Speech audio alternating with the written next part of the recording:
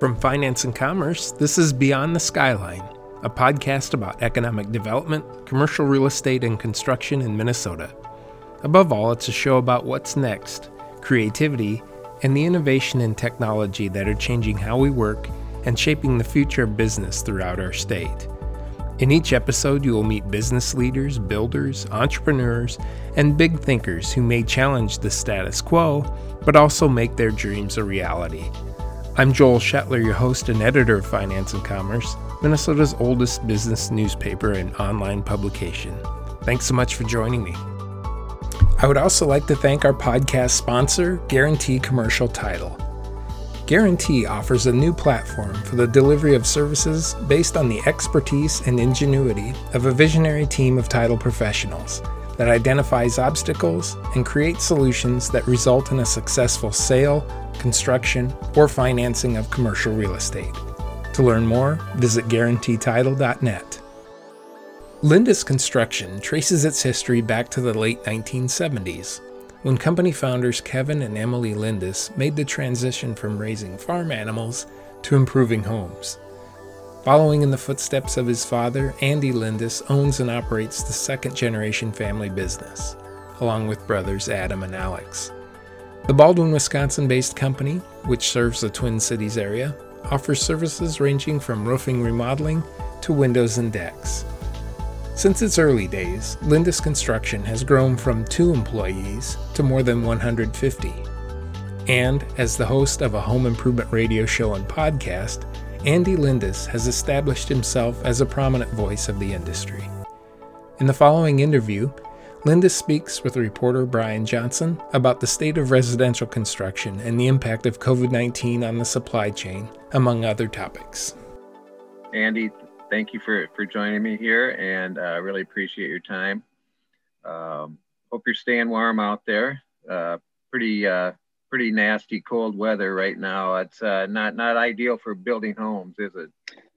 No. There's some inside work we can do, but the exterior stuff just not fun. If you'd really like to find out how durable your tools are, you use them outside on a day like today. But everything's cold this now, and batteries just don't do well in this temperature, plain and simple. Yeah, absolutely. I don't do very well in this weather either. So, just wondering if you could introduce yourself a little bit. Andy, talking with Andy Lindus, owner of Lindus Construction. Wonder if you could talk a little bit about how long you've been in business, and just tell us a little bit more about your company and where you build homes and what kind of products you specialize in, that sort of thing. Yeah, we do build a home or two every 5 years or so, but our main core business is in the replacement contracting. So interior remodeling and exterior remodeling, roofing, siding, windows, kitchens, bathrooms, leaf guard gutters. We in the Twin Cities office, we have just a little bit over 150 employees that specialize. My deck guys only do decks. My window guys only do windows.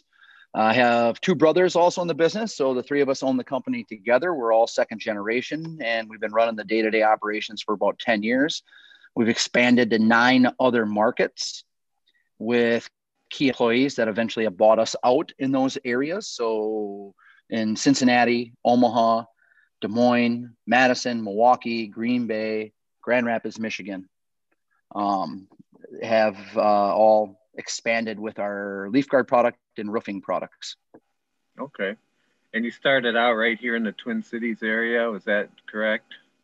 Yes. Yep. 1979, the Twin Cities metro area. Our office is just on the other side of the border in Wisconsin, but Minneapolis, St. Paul has been our number 1 market for a very long time. Since 79, that's where we've done almost all of our work.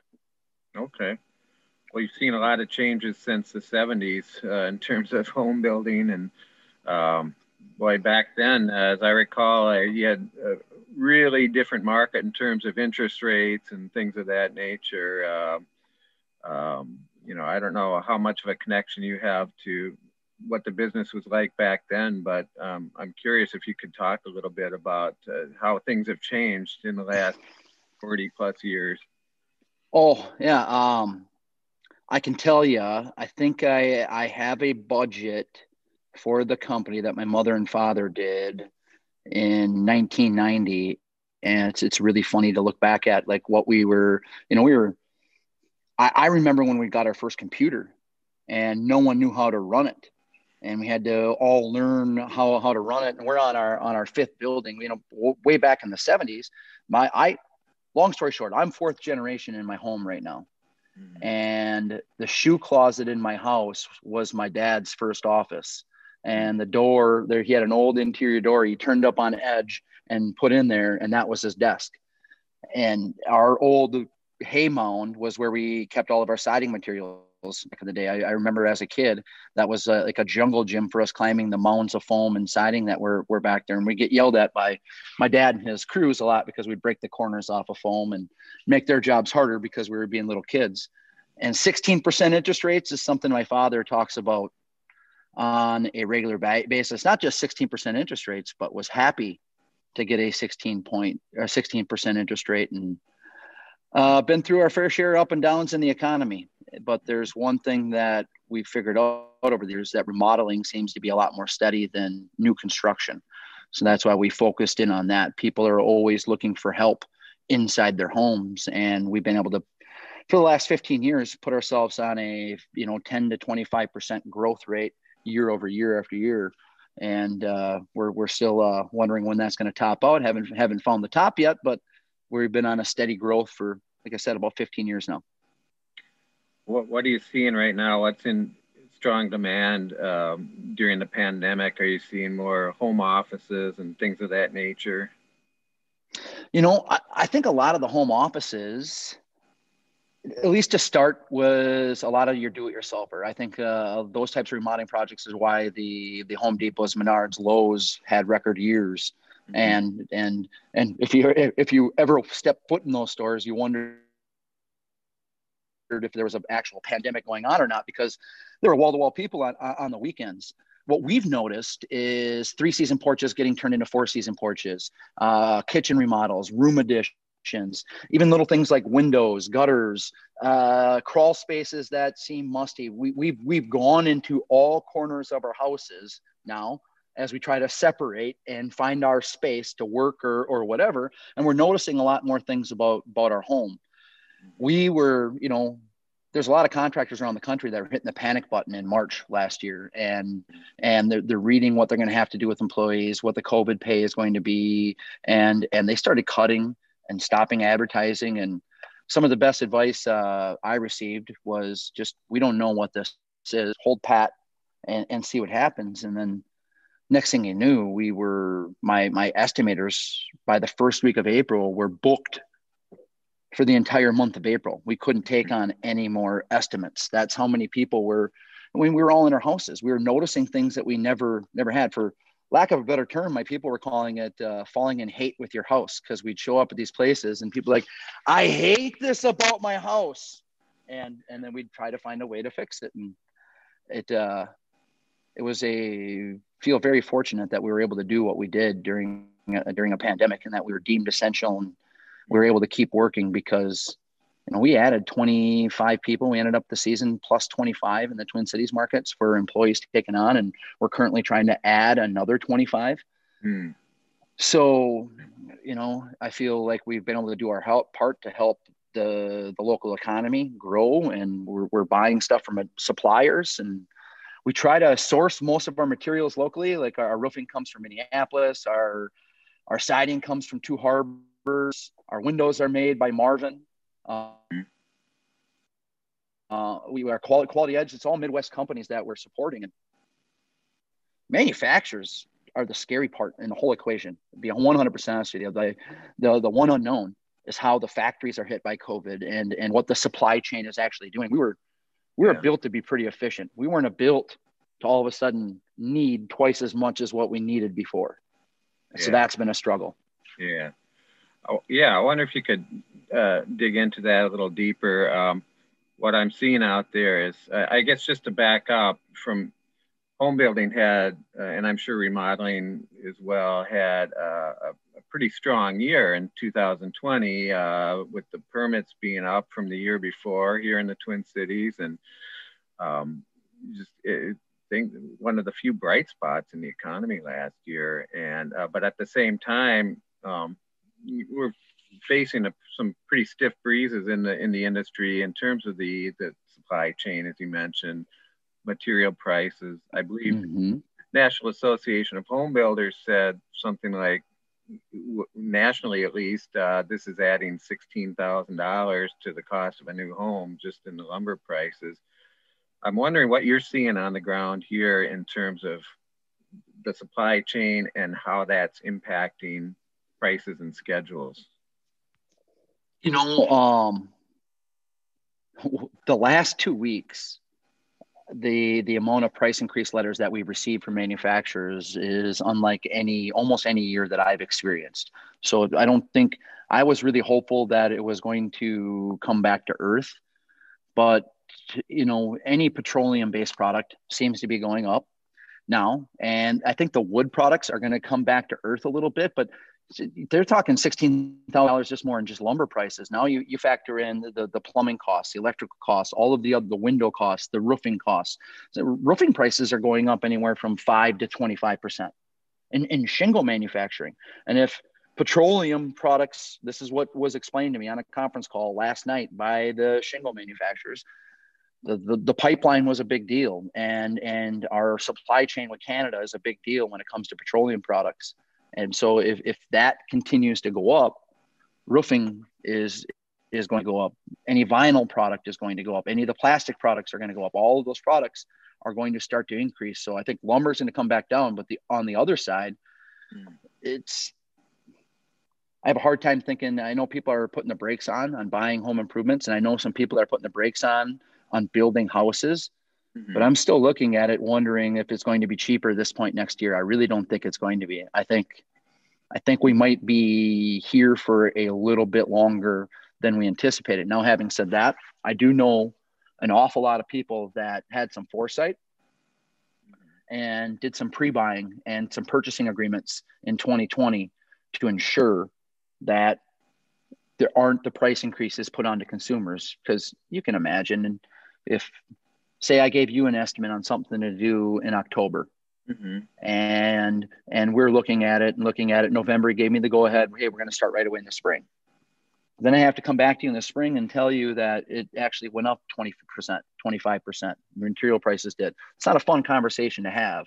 So the manufacturers and the supply chain has really worked together to look at what we have and what we can do to best help the consumer without hurting the supply as much as we heard it last year, because that was one of the biggest problems in the fourth quarter for a lot of contractors, was just getting material to install. We all had work to do, but some of them couldn't get roofing, windows, garage doors, flooring, plumbing parts, countertops, you name it. There were some things that you couldn't get. And I know some builders right now are not locking in pricing until a month before the project. They just can't tell the homeowner because they don't know.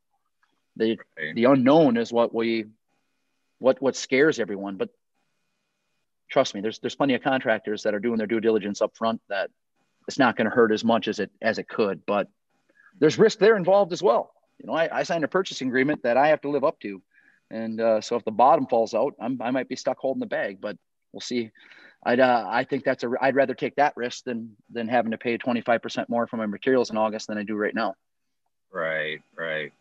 And how about from a scheduling standpoint? I talked to at least a multifamily developer last fall who talked about one of his projects. He said that, you know, lumber prices had tripled in the past few months, and this actually was just one of the obstacles to even getting started with construction. Are you seeing any kind of delays in terms of delivering on your projects, or how are you handling that just from a scheduling standpoint? You know, fourth quarter, very much so, of 2020. Scheduling delays we were pretty lucky that the longest delay we saw in materials was like 14 weeks.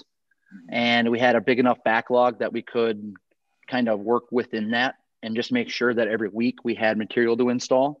There was a month or so there where I literally had window guys we had a little over $2 million worth of windows to install at that point.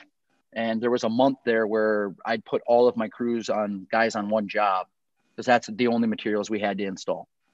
A factory shut down because of COVID, they weren't delivering materials, or they were only, say you had a job with 25 windows to do, you get 10 windows one week, 12 windows the next week, and so on and so forth. There's some juggling, but yeah, for the most part, everybody worked their tails off. That's if there was one bright spot about COVID is that we weren't going on vacations and stuff like that. So working weekends was no problem. When we had to work, we did it. And that was, if there was one bright spot in the whole year, I think the amount of work that we wanted to do was through the roof because we weren't doing anything else. There's nothing else you could do. You couldn't travel. You couldn't go on vacation. You couldn't go out. You couldn't really do half of those things anymore. It was a different year. So we'll see. I have plenty of people that have built up their PTO for 2021. So we'll see how that goes. Right. One of the big issues I'm hearing about too is just a lack of inventory in the number of existing homes for sale here in the Twin Cities. And wondering if you could reflect on that a little bit and how that's affecting the market for new construction as well as remodeling for that matter. Well, just the land prices. If you and I were sitting here 5 years ago talking about country land going for $8,500 an acre, we'd have bought all the $1,500 an acre parcels we could have, at that point. For farmland, you're talking it's astronomical for 10-acre parcels, 5-acre parcels, like even sourcing, like on the outskirts of the metro, like on the outskirts of the West Metro, on the outskirts of like the East Metro, Hudson, Wisconsin, compared to like Waconia, the prices for land and lots and building lots. I heard a story yesterday. Guy bought the lot for $65,000, an acre lot, a little under an acre, and he's not a rich man, but he does okay. He's, a very modest home he's trying to build. He's going to general contract it himself, and he's going through the materials, and he can't get it under $180 a square foot, doing most of the work himself with one other guy. Mm-hmm. That's even hard to get a loan for at times. Think about that. A 2,000 square foot house at $180 a square foot, that's going to be hard to finance without a very large down payment, especially when you're factoring, you're paying $70,000 for your lot. That can be a difficult thing. And there's no wonder why these prices are going up, because of what you said. The inventory is there. People that want a brand new home are paying that.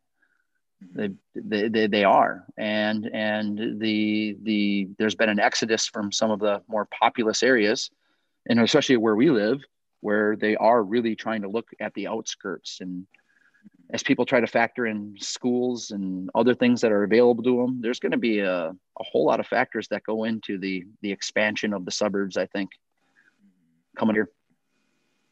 But yeah, and as more people, the stop is going to be how much it costs. Yeah, I was going to say, as more people are working remotely, you can live just about anywhere now. So that certainly makes sense with the current situation we're in.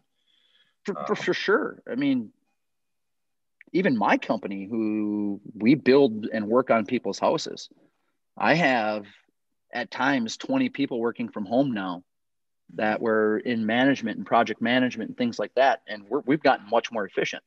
Like, our plans to expand our office to get more office space is gone. We don't, there is, again, hey, we found two bright spots today. What happened in 2020? I mean, people love working from home, and my people are actually taking care of our customers on a more efficient basis. Let's just think of my appointment setters. And people that deal with my customer service. Before, we'd have like one person take some calls on the weekend as people emergency basis. And I open it up to unlimited overtime, and you can do it from home. All of a sudden, we have 0 messages to return on a Monday morning. I mean, we got people sitting at home on a Sunday taking care of customers that we've never had before. Not that I want people to work 24/7. There has to be a balance there, but that's why nothing was mandatory. We left it up to them and said, hey, we'll pay you overtime and we'll go from there. Unlimited overtime. People jumped at the opportunity. What do you see looking ahead in 2021? Do you see what do you see in your crystal ball in terms of remodeling and home building? Will things continue on this track, or? I think you're going to see another uptick in remodeling. I think remodeling is going to stay on that incline, with home building possibly taking a little bit of dip from what they did in 2020, just because of the financing issues that people are going to run into with how much it costs to build, and the fear of what ifs. If, like, I sign this deal, we're not going to build to August, but materials go up. I think you're going to find that some people hit the panic button a little bit and hold off on building. And then they're going to find out that they should have built, because it's probably going to be cheaper in 2021 than it was in 2022. I just don't see. I think lumber is going to come back to reality, but there's going to be enough of an increase in labor. There's going to be enough of an increase in petroleum products that obviously those two things, whatever the lumber prices come down, that's going to wash that out and end up costing more. I really do think that it may be the cheapest time to build right now in the next 3 years. It very well could be. Labor is going to be going through the roof, although you're seeing more young people get into our industry. Those $100,000 educations. I mean, there's so many examples of people wearing a tool belt making $75,000 to $125,000 a year. If somebody becomes a very good craftsman at what they do, that and people are hearing about that and seeing those examples and knowing that if I learn this, and apprenticeships, you're getting paid to learn. When you really, for 3 years, if you work with a company and learn what you're supposed to do and become a craftsman, one, the entrepreneurship opportunities in our industry are endless, and no matter gender, race, creed, doesn't matter. I work with way too many of all that are in the trades, owning businesses and being successful. And then you have the true craftsmen that just want to wear a tool belt all day and they're happy working the 50 hours a week, but there's an opportunity to make that, like I said, that 75 to 100 and something, like get into the six figures. Being a craftsman, being somebody that installs roofing, being somebody that's a finish carpenter, being somebody that does decking, that opportunity is out there right now. And I don't know a lot of industries that can tell you that, to be honest with you. It's for no schooling, learning a trade. You're seeing more people come into this industry right now. It's still not the biggest problem that everybody was facing in 2020. You know what every radio station was reaching out to us for? Was employment advertising. Now, the opportunity to grow right there, because of what other industries have done, I have more applicants than I've ever had. That's a scary thing, considering what's going on around. It makes me feel good that I have the opportunity to help that many more people, and we kind of get our pick of the litter, so to speak. But that's a worry. That makes me wonder what the economy is actually going to do. But there's a lot of stuff you couldn't get last year, which leads me to believe that there's still a lot of money out there and a lot of people spending it. Yeah. How did your father get into the industry? Was he obviously saw an opportunity there years ago? He was a pig farmer. In fact, that's like the house I live on. Like I'm sitting in, I remodeled the shed here, but this is the old pig barn. And he was raising pigs. We had, I think, 140 head at one point. My earliest memory is my dad giving mouth to mouth to a piglet. As that piglet survived, that was money on the table. And then he started doing projects on the side, besides farming, siding a house here, roofing a house there, putting some windows in.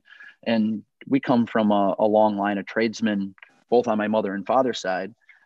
So, and all of a sudden he's making more money doing that. And then the pork prices were so fluctuating. He got a good deal, sold all of his pork with a few other farms to another guy in the area, and just went all in on construction. And his very first employee is still working for us today, Jimmy Olson. He was a classmate of my mother's, and now He's our do it all around the office guy, just supervises everyone. I think this is going to be maybe his last year of working with us, but I remember he held on to a lot of paychecks back in the early days until he could cash them, and might have been eating breakfast and dinner with us because that's how we could make sure he was fed, because he couldn't cash his paychecks. So those types of relationships were, luckily we've come a long way since then, but I think that's you hear those stories in most of American startups. There's those people that help you along the way, and Jimmy's definitely one of them. And 40 years now, he's still been still working with us. What a great story. He's been treated well, obviously, to be with you guys that long. So yeah, he cares. He's part of the team. He's family. Yeah. How many employees do you have now? I think we're up to right now in just the Twin Cities location. We're at 152. And we're trying to add some employees as we speak. And then we work with a variety of subcontracting crews as well, electricians, plumbers, some exterior remodeling people, some excavators, things like that.